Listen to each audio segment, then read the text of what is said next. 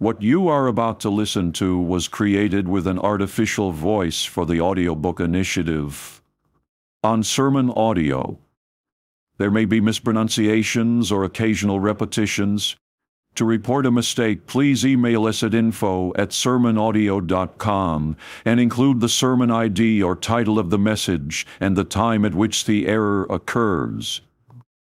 We will do our best to get it corrected for future listeners.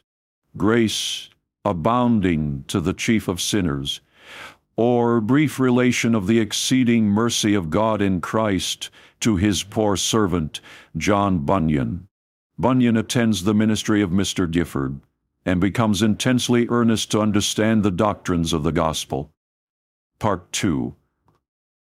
About this time I took an opportunity to break my mind to an ancient Christian and told him all my case.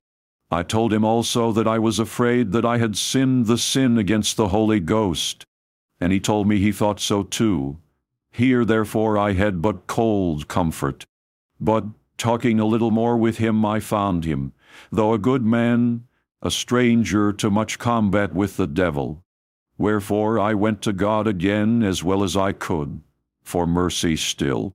Now also did the tempter begin to mock me in my misery, saying that seeing I had thus parted with the Lord Jesus and provoked him to displeasure, who would have stood between my soul and the flame of devouring fire? There was now but one way, and that was to pray that God the Father would be the mediator betwixt his Son and me, that we might be reconciled again, and that I might have that blessed benefit in him that his blessed saints enjoy. Then did that scripture seize upon my soul, "He is of one mind, and who can turn him?" Oh, I saw it was as easy to persuade him to make a new world, a new covenant or new Bible, besides that we have already, as to pray for such a thing. This was to persuade him that what he had done already was mere folly, and persuade with him to alter, yea, to disannul the whole way of salvation.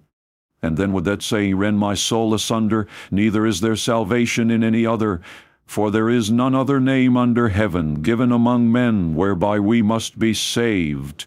Now the most free and full and gracious words of the gospel were the greatest torment to me. Yea, nothing so afflicted me as the thoughts of Jesus Christ, the remembrance of a Savior, because I had cast him off, brought forth the villainy of my sin, and my loss by it to mind. Nothing did twinge my conscience like this. Every time that I thought of the Lord Jesus, of his grace, love, goodness, kindness, gentleness, meekness, death, blood, promises, and blessed exhortations, comforts and consolations, it went to my soul like a sword. For still, unto these my considerations of the Lord Jesus, these thoughts would make place for themselves in my heart. Aye, this is the Jesus, the loving Savior, the Son of God, whom thou hast parted with, whom you slighted, despised, and abused. This is the only Savior, the only Redeemer, the only one that could so love sinners as to wash them from their sins in his own most precious blood. But you have no part nor lot in this Jesus. You have put him from you. You have said in your heart, "Let him go if he will." Now therefore you are severed from him. You have severed yourself from him. Behold then his goodness, but yourself to be no partaker of it. Oh, thought I, what have I lost? What have I parted with?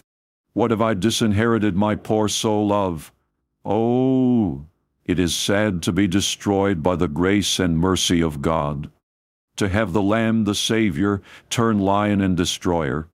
I also trembled, as I have said, at the sight of the saints of God, especially at those that greatly loved him, and that made it their business to walk continually with him in this world. For they did, both in their words, their carriages, and all their expressions of tenderness and fear, to sin against their precious Savior, condemn, lay guilt upon, and also add continual affliction and shame unto my soul. The dread of them was upon me, and I trembled at God's Samuels. Now, Also the tempter began afresh to mock my soul another way, saying that Christ indeed did pity my case and was sorry for my loss. But forasmuch as I had sinned and transgressed as I had done, he could by no means help me, nor save me from what I feared. For my sin was not of the nature of theirs, for whom he bled and died. Neither was it counted with those that were laid to his charge when he hanged on the tree. Therefore, unless he should come down from heaven and die anew for this sin, though indeed he did greatly pity me, yet I could have no benefit of him. These things may seem ridiculous to others, even as ridiculous as they were in themselves, but to me they were most tormenting cogitations. Every of them augmented my misery, that Jesus Christ should have so much love as to pity me when he could not help me. Nor did I think that the reason why he could not help me was because his merits were weak, or his grace and salvation spent on them already, but because his faithfulness to his threatening would not let him extend his mercy to me. Besides, I thought, as I have already hinted, that my sin was not within the bounds of that pardon that was wrapped up in a promise, and if not, then I knew assuredly that it was more easy for heaven and earth to pass away than for me to have eternal life. So that the ground of all these fears of mine did arise from a steadfast belief that I had of the stability of the holy word of God, and also from my being misinformed of the nature of my sin. But, oh, how this would add to my affliction, to conceit that I should be guilty of such a sin for which he did not die. These thoughts would so confound me, and imprison me, and tie me up from faith that I knew not what to do. But, oh, thought I, that he would come down again. Oh, that the work of man's redemption was yet to be done by Christ. How would I pray him, and entreat him to count and reckon this sin amongst the rest for which he died. But this scripture would strike me down as dead. Christ being raised from the death dieth no more. Death hath no more dominion over him. Thus, by the strange and unusual assaults of the tempter, was my soul, like a broken vessel, driven as with the winds, and tossed sometimes headlong into despair, sometimes upon the covenant of works, and sometimes to wish that the new covenant and the conditions thereof might, so far forth as I thought myself concerned, be turned another way and changed. But in all these I was but as those that justle against the rocks, more broken, scattered, and rent.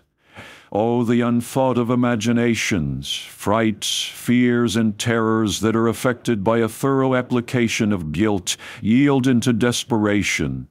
This is the man that hath his dwelling among the tombs with the dead, that is always crying out and cutting himself with stones.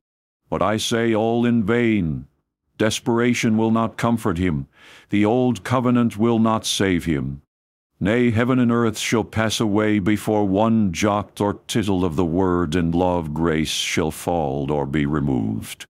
This I saw, this I felt, and under this I groaned.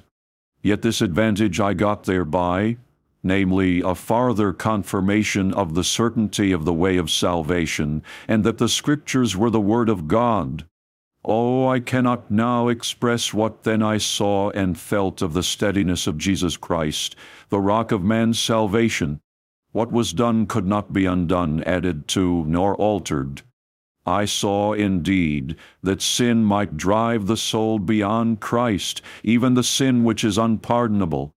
But woe to him that was so driven, for the word would shut him out. Thus was I always sinking, whatever I did think or do. So one day I walked to a neighboring town, and sat down upon a settle in the street, and fell into a very deep pause about the most fearful state my sin had brought me to. And after long musing I lifted up my head, but methought I saw as if the sun that shineth in the heavens did grudge to give light, and as if the very stones in the street and tiles upon the houses did bend themselves against me. Methought that they all combined together to banish me out of the world. I was abhorred of them, and unfit to dwell among them, or be partaker of their benefits, because I had sinned against the Savior. Oh, how happy now was every creature over what I was! For they stood fast and kept their station, but I was gone and lost. Then breaking out in the bitterness of my soul, I said to myself with a grievous sigh, How can God comfort such a wretch as I? I had no sooner said it, but this returned upon me, as an echo doth answer a voice, This sin is not unto death. At which I was as if I had been raised out of a grave, and cried out again, Lord, how couldest thou find out such a word as this? For I was filled with admiration at the fitness, and also at the unexpectedness of the sentence, the fitness of the word, the rightness of the timing of it, the power and sweetness and light and glory that came with it, also was marvelous to me to find. I was now for the time out of doubt as to that about which I so much was in doubt before. My fears before were that my sin was not pardonable, and so that I had no right to pray, to repent, etc., or that if I did, it would be of no advantage or profit to me. But now, thought I, if this sin is not unto death, then it is pardonable. Therefore, from this I have encouragement to come to God, by Christ for mercy, to consider the promise of forgiveness as that which stands with open arms to receive me, as well as others. This therefore was a great easement to my mind, to wit, that my sin was pardonable, that it was not the sin unto death. None but those that know what my trouble, by their own experience was, can tell what relief came to my soul by this consideration. It was a release to me from my former bonds, and a shelter from my former scorn. I seem now to stand upon the same ground with other sinners, and to have as good right to the word and prayer as any of them. Now I say I was in hopes that my sin was not unpardonable, but that there might be hopes for me to obtain forgiveness. But, oh, how Satan did now lay about him for to bring me down again! But he could by no means do it, neither this day nor the most part of the next, for this sentence stood like a millpost at my back. Yet, towards the evening of the next day, I felt this word begin to leave me, and to withdraw its supportation from me.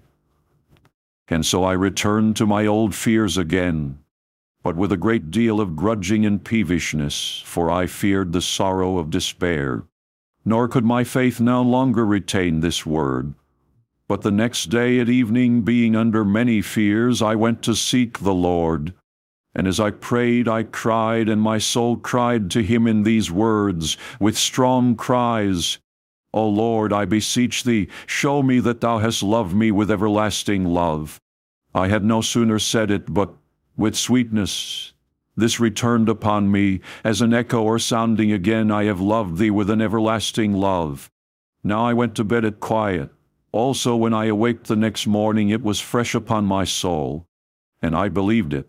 But yet the tempter left me not, for it could not be so little as 100 times that he that day did labor to break my peace. Oh, the combats and conflicts that I did then meet with as I strove to hold by this word! That of Esau would fly in my face like to lightning. I should be sometimes up and down 20 times in an hour, yet God did bear me up and keep my heart upon this word, from which I had also for several days together very much sweetness and comfortable hopes of pardon. For thus it was made out to me, I love thee whilst thou wast committing this sin. I loved thee before, I love thee still, and I will love thee forever. Yet I saw my sin most barbarous and a filthy crime, and could not but conclude, and that with great shame and astonishment, that I had horribly abused the Holy Son of God. Wherefore I felt my soul greatly to love and pity him, and my bowels to yearn towards him. For I saw he was still my friend, and did reward me good for evil. Yea, the love and affection that then did burn within to my Lord and Savior Jesus Christ did work, At this time, such a strong and hot desire of revengement upon myself for the abuse I had done unto him, that to speak as then I thought, had I had 1,000 gallons of blood within my veins, I could freely then have spilt it all at the command and feet of this my Lord and Savior.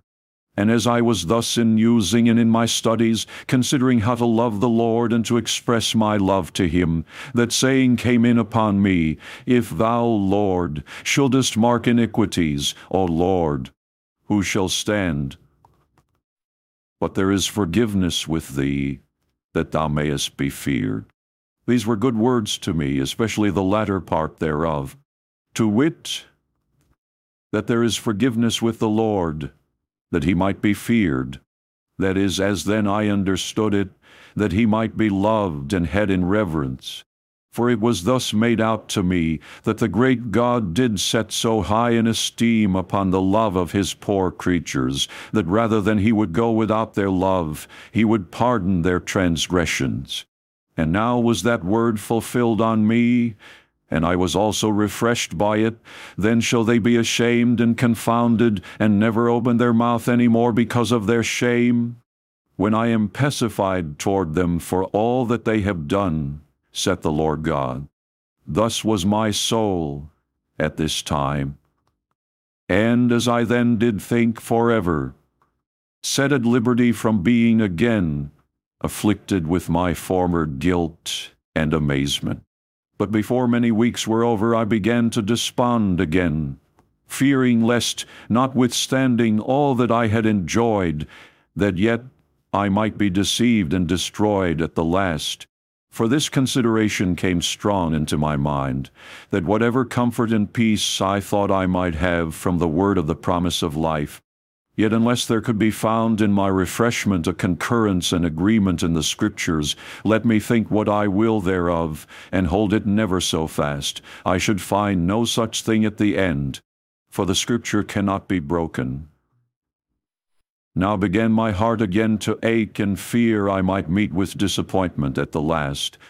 Wherefore I began, with all seriousness, to examine my former comfort, and to consider whether one that had sinned as I have done might with confidence trust upon the faithfulness of God, laid down in those words by which I had been comforted, and on which I had leaned myself. But now were brought those sayings to my mind. For it is impossible for those who were once enlightened, and have tasted of the heavenly gift, and were made partakers of the Holy Ghost, and have tasted the good word of God, and the powers of the world to come, if they shall fall away, to renew them again unto repentance. For if we sin wilfully after that, we have received the knowledge of the truth, there remaineth no more sacrifice for sins, but a certain fearful looking for of judgment and fiery indignation, which shall devour the adversaries, even as Esau, who for one morsel of meat sold his birthright. For ye know how that afterward, when he would have inherited the blessing, he was rejected, for he found no place of repentance, though he sought it carefully with tears. Now was the word of the gospel forced from my soul, so that no promise or encouragement was to be found in the Bible for me. And now would that saying work upon my spirit to afflict me, Rejoice not, O Israel, for joy as other people. For I saw indeed there was cause of rejoicing for those that held to Jesus. But as for me, I had cut myself off by my transgressions, and left myself neither foothold nor handhold amongst all the stays and props in the precious word of life. And truly I did now feel myself to sink into a gulf, as an house whose foundation is destroyed. I did liken myself in this condition unto the case of a child that was fallen into a mill pit, who, though it could make some shift to scrabble and sprawl in the water, yet because it could find neither hold for hand nor foot, therefore at last it must die in that condition. So soon as this fresh assault had fastened on my soul, that Scripture came into my heart. This is for many days, and indeed I found it was so.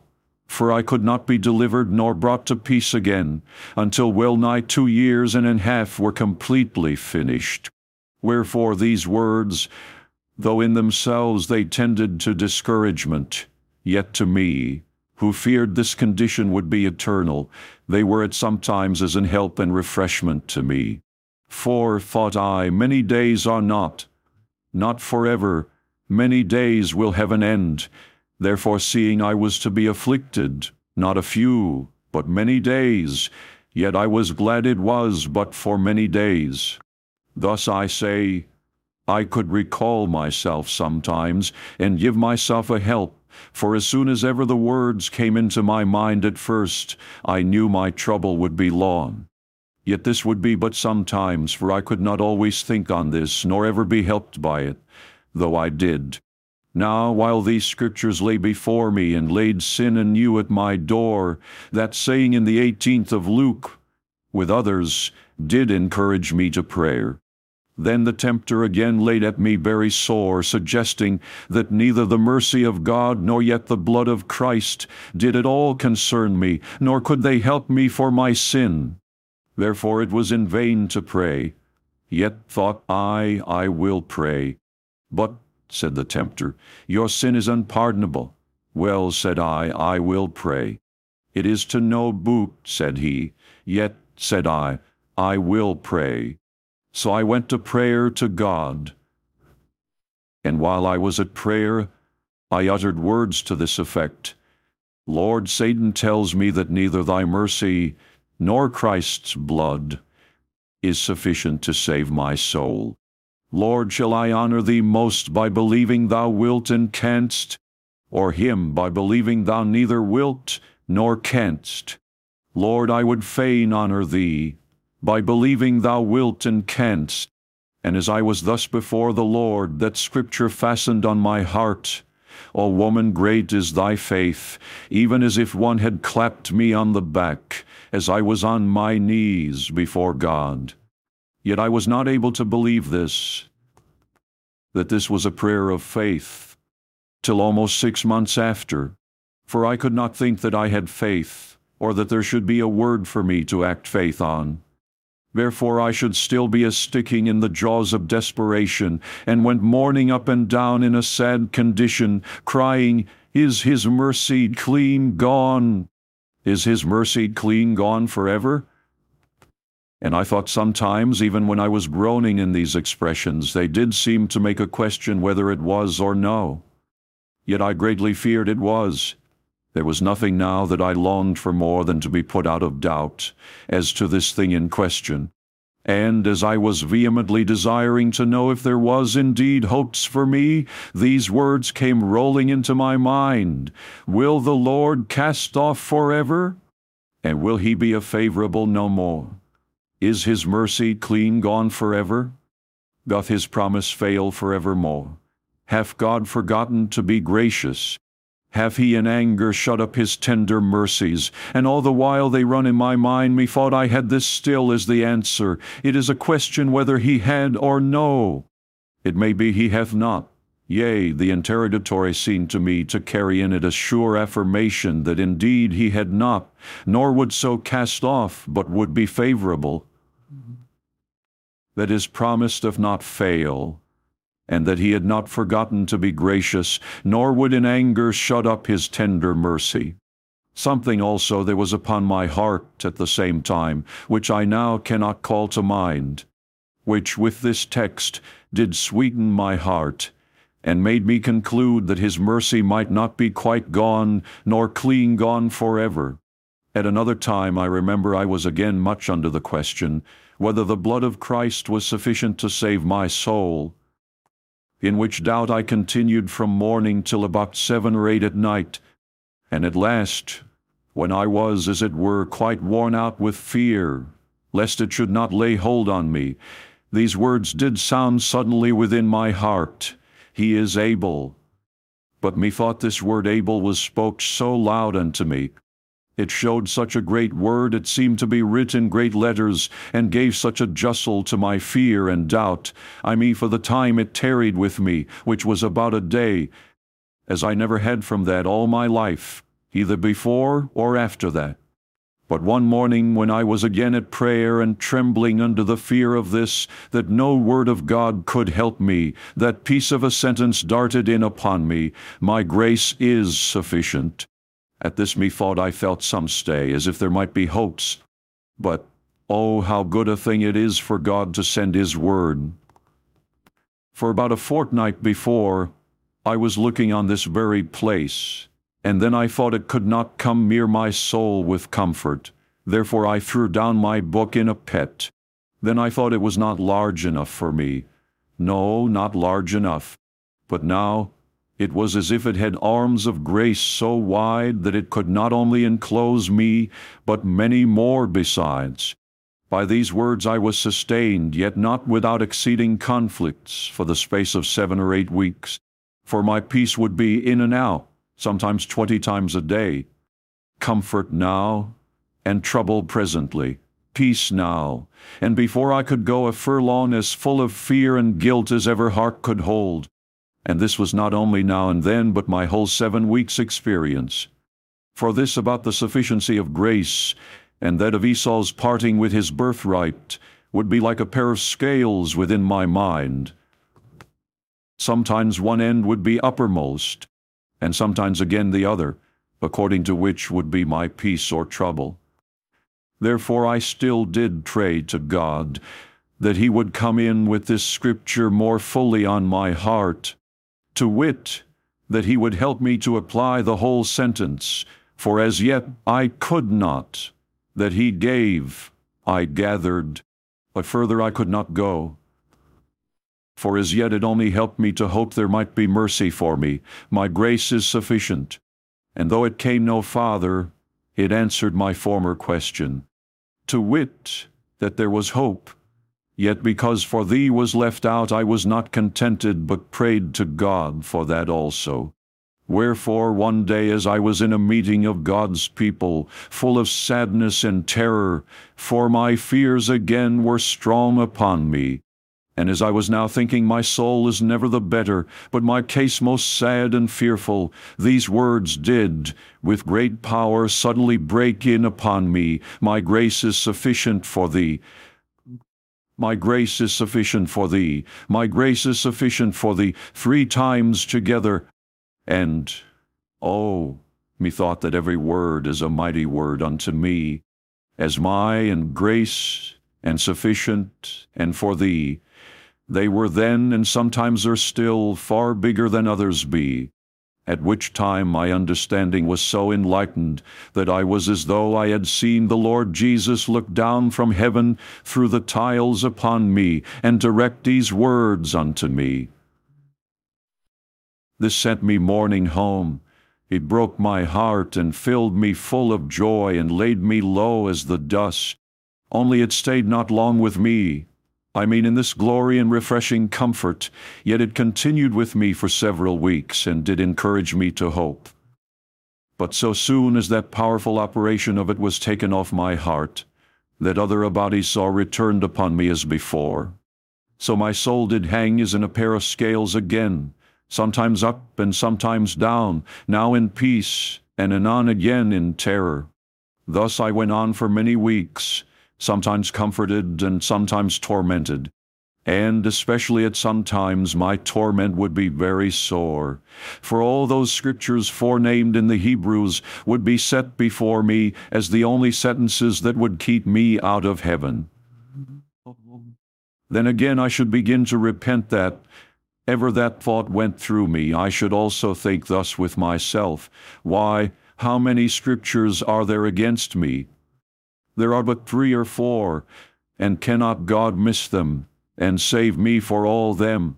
Sometimes again I should think, "Oh, if it were not for these 3 or 4 words, now how might I be comforted?" And I could hardly forbear at some times but to wish them out of the book. Then methought I should see as if both Peter and Paul and John and all the writers did look with scorn upon me, and hold me in derision. And as if they said unto me, "All our words are truth, one of as much force as another. It is not we that have cut you off, but you have cast away yourself. There is none of our sentences that you must take hold upon but these, and such as these. It is impossible. There remains no more sacrifice for sin. And it had been better for them not to have known the will of God than after they have known it, to turn from the holy commandment delivered unto them. For the Scriptures cannot be broken. These, as the elders of the city of refuge I saw, were to be the judges both of my case and me, while I stood with the avenger of blood at my heels, trembling at their gate for deliverance, also with 1,000 fears and mistrusts. I doubted that they would shut me out forever. Thus was I confounded, not knowing what to do, nor how to be satisfied in this question, whether the Scriptures could agree in the salvation of my soul. I quaked at the apostles. I knew their words were true, and that they must stand forever. And I remember one day, as I was in diverse frames of spirit, and considering that these frames were still according to the nature of the several Scriptures that came in upon my mind, if this of grace, then was I quiet, but if that of Esau, then tormented. Lord, thought I, if both these Scriptures would meet in my heart at once, I wonder which of them would get the better of me. So methought I had a longing mind that they might come both together upon me. Yea, I desired of God they might. Well, about 2 or 3 days after, so they did indeed. They bolted both upon me at a time, and did work and struggle strangely in me for a while. At last that about Esau's birthright began to wax weak and withdraw and vanish, and this about the sufficiency of grace prevailed with peace and joy. And as I was in a muse about this thing, that Scripture came home upon me, mercy rejoiceth against judgment. This was a wonderment to me, yet truly I am apt to think it was of God. For the word of the law and wrath must give place to the word of life and grace. Because though the word of condemnation be glorious, yet the word of life and salvation doth far exceed in glory. Also that Moses and Elias must both vanish, and leave Christ and his saints alone. This Scripture did also most sweetly visit my soul. And him that cometh to me I will in no wise cast out. O the comfort that I have had from this world in no wise, as who should say, by no means, for no thing whatever he hath done. But Satan would greatly labor to pull this promise from me, telling of me that Christ did not mean me, and such as I, but sinners of a lower rank that had not done as I had done. But I should answer him again, Satan, here is in this word no such exception. But him that comes, him that cometh to me I will in no wise cast out. And this I well remember still, that of all the sleights that Satan used to take this Scripture from me, yet he never did so much as put this question, But do you come aright? And I have thought the reason was, because he thought I knew full well what coming aright was. For I saw that to come aright was to come as I was, a vile and ungodly sinner, and to cast myself at the feet of mercy, condemning myself for sin. If ever Satan and I did strive for any word of God in all my life, it was for this good word of Christ, he at one end and I at the other. Oh, what work did we make! It was for this in John, I say, that we did so tug and strive. He pulled and I pulled. But God be praised, I got the better of him, I got some sweetness from it. But notwithstanding all these helps and blessed words of grace, yet that of Esau's selling of his birthright would still at times distress my conscience. For though I had been most sweetly comforted, and that but just before, yet when that came into my mind, it would make me fear again. I could not be quite rid thereof. It would every day be with me. Wherefore now I went another way to work, even to consider the nature of this blasphemous thought. I mean, if I should take the words at the largest and give them their own natural force and scope, even every word therein. So when I had thus considered, I found that if they were fairly taken, they would amount to this, that I had freely left the Lord Jesus Christ to his choice, whether he would be my Savior or no. For the wicked words were these, Let him go if he will. Then that Scripture gave me hope. I will never leave thee nor forsake thee. O Lord, said I, but I have left thee.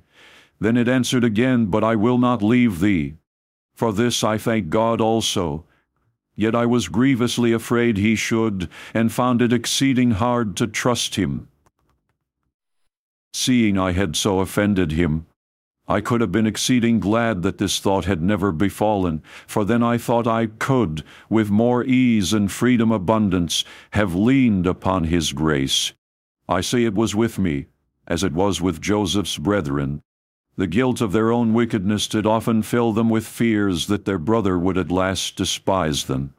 But above all the scriptures that I yet did meet with, that in the 20th of Joshua was the greatest comfort to me, which speaks of the slayer that was to flee for refuge. And if the avenger of blood pursue the slayer, then saith Moses, They that are the elders of the city of refuge shall not deliver him into his hand, because he smote his neighbor unwittingly, and hated him not aforetime. O blessed be God for this word. I was convinced that I was the slayer, and that the avenger of blood pursued me, that I felt with great terror. Only now it remained that I inquire whether I have right to enter the city of refuge. So I found that he must not, who lay in wait to shed blood. It was not the willful murderer, but he who unwittingly did it, he who did unawares shed blood, not of spite or grudge or malice, he that shed it unwittingly, even he who did not hate his neighbor before.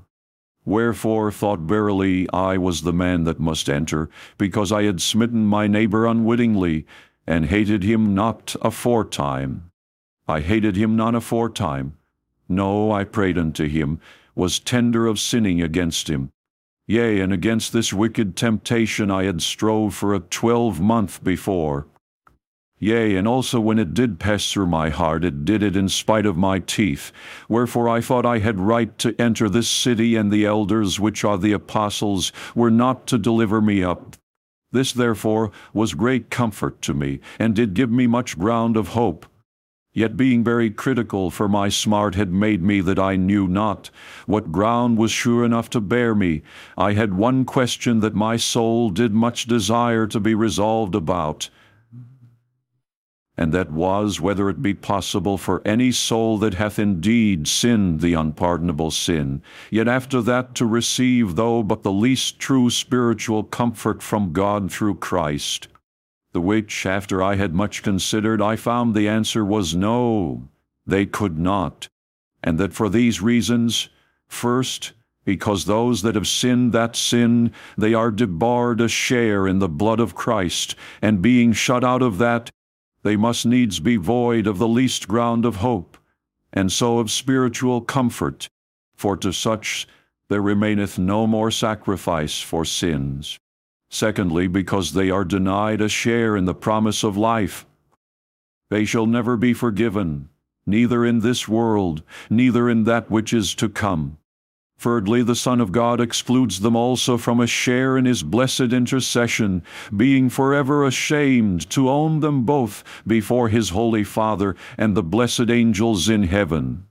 When I had with much deliberation considered of this matter, and could not but conclude that the Lord had comforted me, and that too after this my wicked sin, then methought I durst venture to come nigh unto those most fearful and terrible scriptures, with which all this while I had been so greatly affrighted, and on which indeed, before I durst scarce cast mine eye, yea, had much ado 100 times to forbear wishing of them out of the Bible. For I thought they would destroy me. But now I say I began to take some measure of encouragement to come close to them, to read them and consider them, and to weigh their scope and tendency, the which when I began to do I found their visage changed, for they looked not so grimly on me as before I thought they did. And first I came to the 6th of the Hebrews, yet trembling for fear it should strike me, which when I had considered, I found that the falling there intended was a falling quite away, that is, as I conceived, a falling from and an absolute denial of the gospel of remission of sins by Christ. For from them the apostle begins his argument. Secondly, I found that this falling away must be openly, even in the view of the world, even so as to put Christ to an open shame. Thirdly, I found that those he there intended were forever shut up of God, both in blindness, hardness, and impenitency. It is impossible they should be renewed again unto repentance. By all these particulars I found, to God's everlasting praise, my sin was not the sin in this place intended. First, I confessed I was fallen, but not fallen away, that is, from the profession of faith in Jesus unto eternal life. Secondly, I confessed that I had put Jesus Christ to shame by my sin, but not to open shame. I did not deny him before men, nor condemn him as a fruitless one before the world. Thirdly, nor did I find that God had shut me up, or denied me to come, though I found it hard work indeed to come to him by sorrow and repentance. Blessed be God for unsearchable grace. Then I considered that in the 10th of the Hebrews, and found that the willful sin there mentioned is not every willful sin, but that which doth throw off Christ, and then his commandments too. Secondly, that must also be done openly, before 2 or 3 witnesses, to answer that of the law. Thirdly, this sin cannot be committed, but with great despite done to the Spirit of grace, despising both the dissuasions from that sin and the persuasions to the contrary. But the Lord knows, though this my sin was devilish, yet it did not amount to these. And as touching that in the 12th of the Hebrews about Esau selling his birthright, though this was that which killed me and stood like a spear against me, yet now I did consider first that his was not a hasty thought against the continual labor of his mind, but a thought consented to and put in practice likewise, and that too after some deliberation. Secondly, it was a public and open action, even before his brother, if not before many more. This made his sin of a far more heinous nature than otherwise it would have been. Thirdly, he continued to slight his birthright. He did eat and drink, and went his way. Thus Esau despised his birthright. Yea, 20 years after, he was found to despise it still. And Esau said, I have enough, my brother. Keep that thou hast unto thyself. Now as touching this, that Esau sought a place of repentance. Thus I thought first, this was not for the birthright, but for the blessing. This is clear from the apostle, and is distinguished by Esau himself. He took away my birthright, that is, formerly, and behold, now he hath taken away my blessing. Secondly now, this being thus considered, I came again to the apostle, to see what might be the mind of God in a New Testament style and sense, concerning Esau's sin. And so far as I could conceive, this was the mind of God, that the birthright signified regeneration, and the blessing the eternal inheritance. For so the apostle seems to hint, lest there be any profane person, as Esau, who for one morsel of meat sold his birthright, as if he should say, lest there be any person amongst you that shall cast off all those blessed beginnings of God that at present are upon him, in order to a new birth, lest they become as Esau, even be rejected afterwards, when they would inherit the blessing. For many there are who, in the day of grace and mercy, despise those things which are indeed the birthright to heaven, who yet, when the deciding day appears, will cry as loud as Esau, Lord, Lord, open to us. But then, as Isaac would not repent, no more will God the Father, but will say, I have blessed these, yea, and they shall be blessed. But as for you, depart from me, all ye workers of iniquity. When I had thus considered these Scriptures, and found that thus to understand them was not against, but according to other Scriptures, this still added further to my encouragement and comfort, and also gave a great blow to that objection, to wit, that the Scripture could not agree in the salvation of my soul. And now remained only the hinder part of the tempest, for the thunder was gone beyond me, only some drops did still remain. that now and then would fall upon me. But because my former frights and anguish were very sore and deep, therefore it did oft befall me still, as it befalleth those that have been scared with fire. I thought every voice was fire, fire, every little touch would hurt my tender conscience. But one day as I was passing in the field, and that too with some dashes on my conscience, fearing lest yet all was not right, suddenly this sentence fell upon my soul: Thy righteousness is in heaven. And methought withal I saw, with the eyes of my soul, Jesus Christ at God's right hand. There, I say, is my righteousness, so that wherever I was or whatever I was a-doing, God could not say of me, He wants my righteousness, for that was just before Him. I also saw, moreover, that it was not my good frame of heart that made my righteousness better, nor yet my bad frame that made my righteousness worse. For my righteousness was Jesus Christ Himself, the same yesterday and today and forever. Now did my chains fall off my legs indeed. I was loosed from my affliction and irons. My temptations also fled away. So that from that time those dreadful scriptures of God left off to trouble me. Now went I also home rejoicing, for the grace and love of God. So when I came home, I looked to see if I could find that sentence, Thy righteousness is in heaven, but could not find such a saying, wherefore my heart began to sink again. Only that was brought to my remembrance, He of God is made unto us wisdom, and righteousness, and sanctification, and redemption. By this word I saw the other sentence true. For by this scripture I saw that the man Christ Jesus, as He is distinct from us, as touching His bodily presence, so He is our righteousness and sanctification before God. Here, therefore, I lived for some time, very sweetly at peace with God through Christ.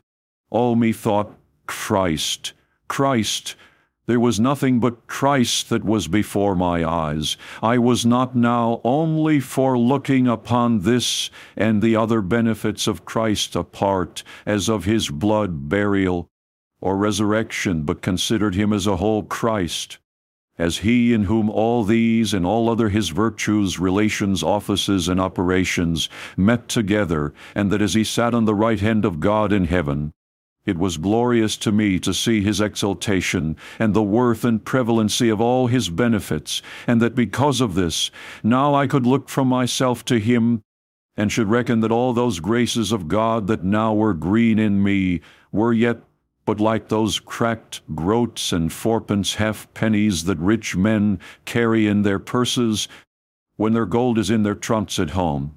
Oh, I saw my gold was in my trunk at home, in Christ my Lord and Savior.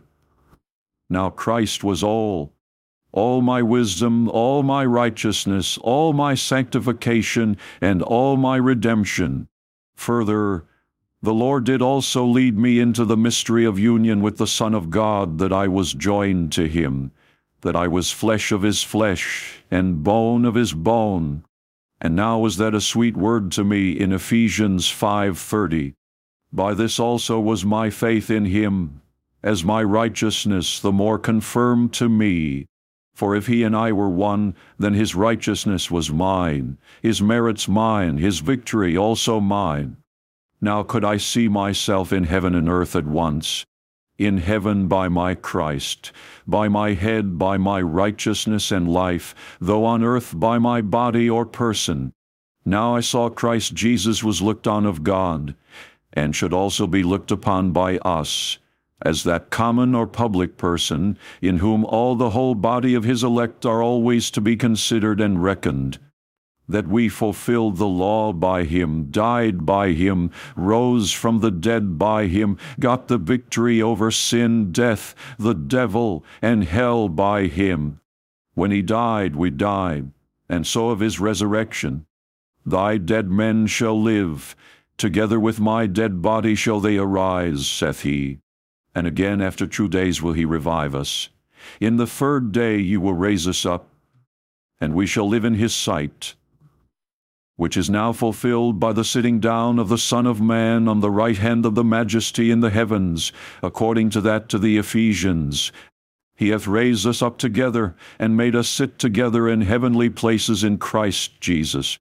Ah, these blessed considerations and scriptures, with many other of a like nature, were in those days made to spangle in mine eyes, so that I have cause to say, Praise ye the Lord. Praise God in his sanctuary.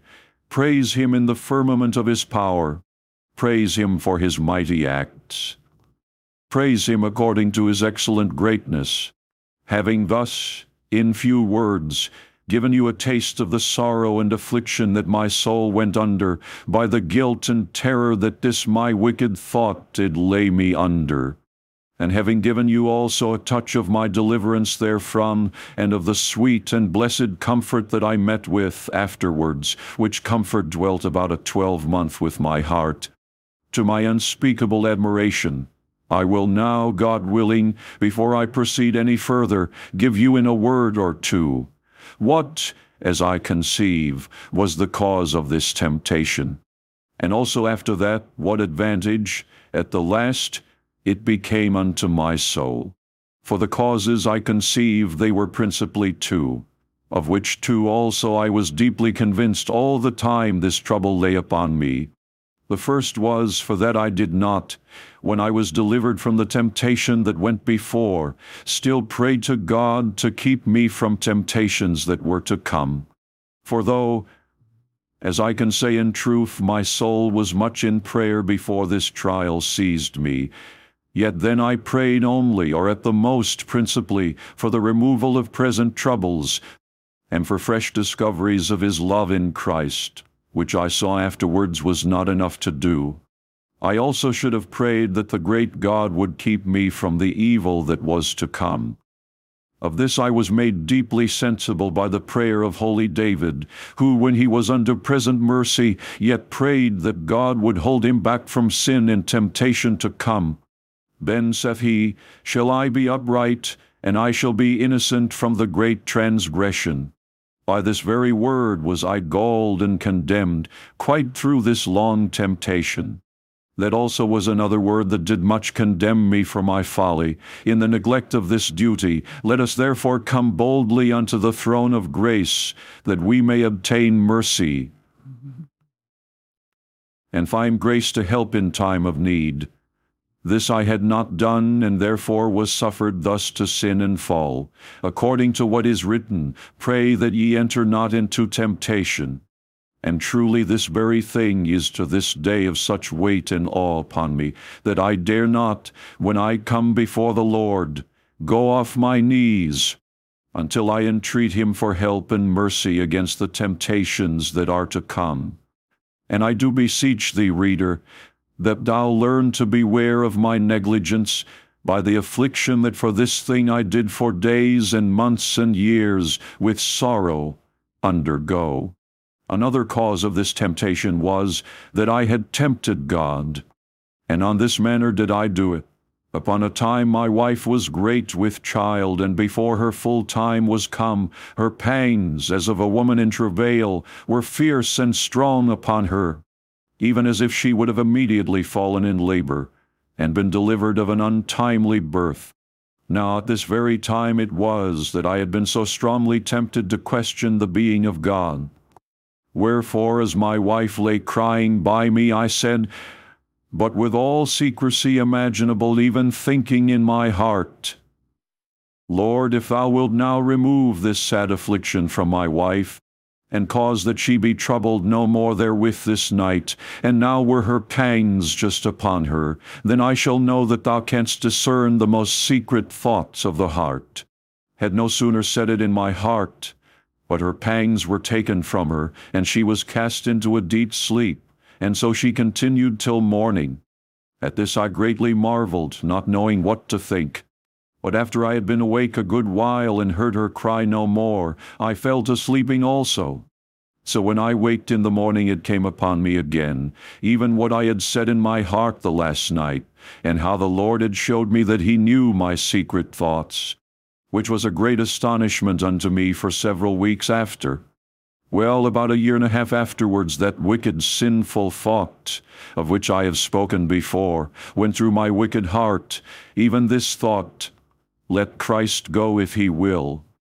So when I was fallen under guilt for this, the remembrance of my other thought, and of the effect thereof, would also come upon me with this retort, which also carried rebuke along with it.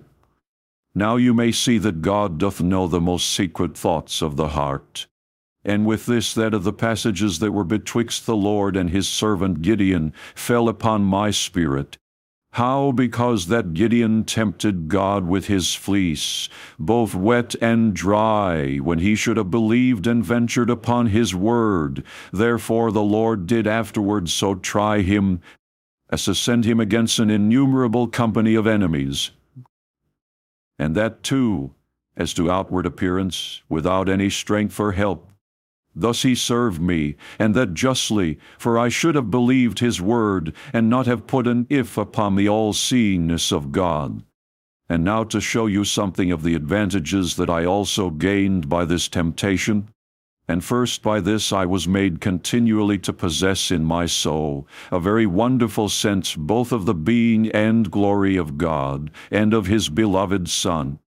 In the temptation that went before, my soul was perplexed with unbelief, blasphemy, hardness of heart, questions about the being of God, Christ, the truth of the Word, and certainty of the world to come. I say, then I was greatly assaulted and tormented with atheism. But now the case was otherwise. Now was God and Christ continually before my face, though not in a way of comfort, but in a way of exceeding dread and terror. The glory of the holiness of God did at this time break me to pieces, and the bowels and compassion of Christ did break me as on the wheel. For I could not consider him but as a lost and rejected Christ, the remembrance of which was as the continual breaking of my bones. The Scriptures now also were wonderful things unto me. I saw that the truth and verity of them were the keys of the kingdom of heaven. Those that the Scriptures favor, they must inherit bliss, but those that they oppose and condemn must perish evermore. Oh, this word, for the Scripture cannot be broken, would rend the call of my heart, and so would that other, whosoever sins ye remit, they are remitted unto them. And whosoever sins ye retain, they are retained. Now I saw the apostles to be the elders of the city of refuge. Those that they were to receive in were received to life, but those that they shut out were to be slain by the avenger of blood. Oh, one sentence of the Scripture did more afflict and terrify my mind. I mean those sentences that stood against me, as sometimes I thought they every one did. More, I say, than an army of 40,000 men that might have come against me. Woe be to him against whom the Scriptures bend themselves. By this temptation I was made to see more into the nature of the promises than ever I was before. For I, lying now trembling under the mighty hand of God, continually torn and rent by the thunderings of his justice, this made me, with careful heart and watchful eye, with great seriousness, to turn over every leaf, and with much diligence, mixed with trembling, to consider every sentence, together with its natural force and latitude. By this temptation also I was greatly beaten off my former foolish practice, of putting by the word of promise when it came into my mind. For now, though I could not suck that comfort and sweetness from the promises I had done at other times, yea, like to a man is sinking, I should catch at all I saw. Formerly I thought I might not meddle with the promise unless I felt its comfort, but now it was no time thus to do. The avenger of blood too hardly did pursue me. Now therefore I was glad to catch at that word, which yet I feared I had no ground or right to own, and even to leap into the bosom of that promise that yet I feared did shut its heart against me. Now also I should labor to take the word as God had laid it down, without restraining the natural force of one syllable thereof. Oh, what did I now see in that blessed 6th of John? And him that cometh to me, I will in no wise cast out. Now I began to consider with myself that God had a bigger mouth to speak with than I had heart to conceive with. I thought also with myself that he spake not his words in haste, or in unadvised heat, but with infinite wisdom and judgment, and in very truth and faithfulness. Should in these days, often in my greatest agonies, even flounce towards the promise, as the horses do towards sound ground that yet stick in the mire, concluding, though as one almost bereft of his wits through fear, on this I will rest and stay, and leave the fulfilling of it to the God of heaven that made it. Oh, many a pull hath my heart had with Satan for that blessed 6th of John. I did not now, as at other times, look principally for comfort, though, oh, how welcome would it have been unto me! But now a word to lean a weary soul upon, that I might not sink forever, it was that I hunted for. Yea, often when I have been making to the promise, I have seen as if the Lord would refuse my soul forever. I was often as if I had run upon the pikes, and as if the Lord had thrust at me to keep me from him as with a flaming sword. Then I should think of Esther, who went to petition the king, contrary to the law. I thought also of Ben-Hadad's servants, who went with ropes upon their heads to their enemies for mercy. The woman of Canaan also that would not be daunted, though called dog by Christ, and the man that went to borrow bread at midnight, were great encouragements unto me. Never saw those heights and depths in grace and love and mercy as I saw after this temptation. Great sins do draw out great grace, and where guilt is most terrible and fierce, there the mercy of God in Christ, when showed to the soul, appears most high and mighty. When Job had passed through his captivity, he had twice as much as he had before. Blessed be God for Jesus Christ our Lord. Many other things I might here make observation of, but I would be brief, and therefore shall at this time omit them. And do pray God that my harms may make others fear to offend, lest they also be made to bear the iron yoke as I did. I had 2 or 3 times, at or about my deliverance from this temptation, such strange apprehensions of the grace of God that I could hardly bear up under it. It was so out of measure amazing, when I thought it could reach me, that I do think, if that sense of it had abode long upon me, it would have made me incapable for business,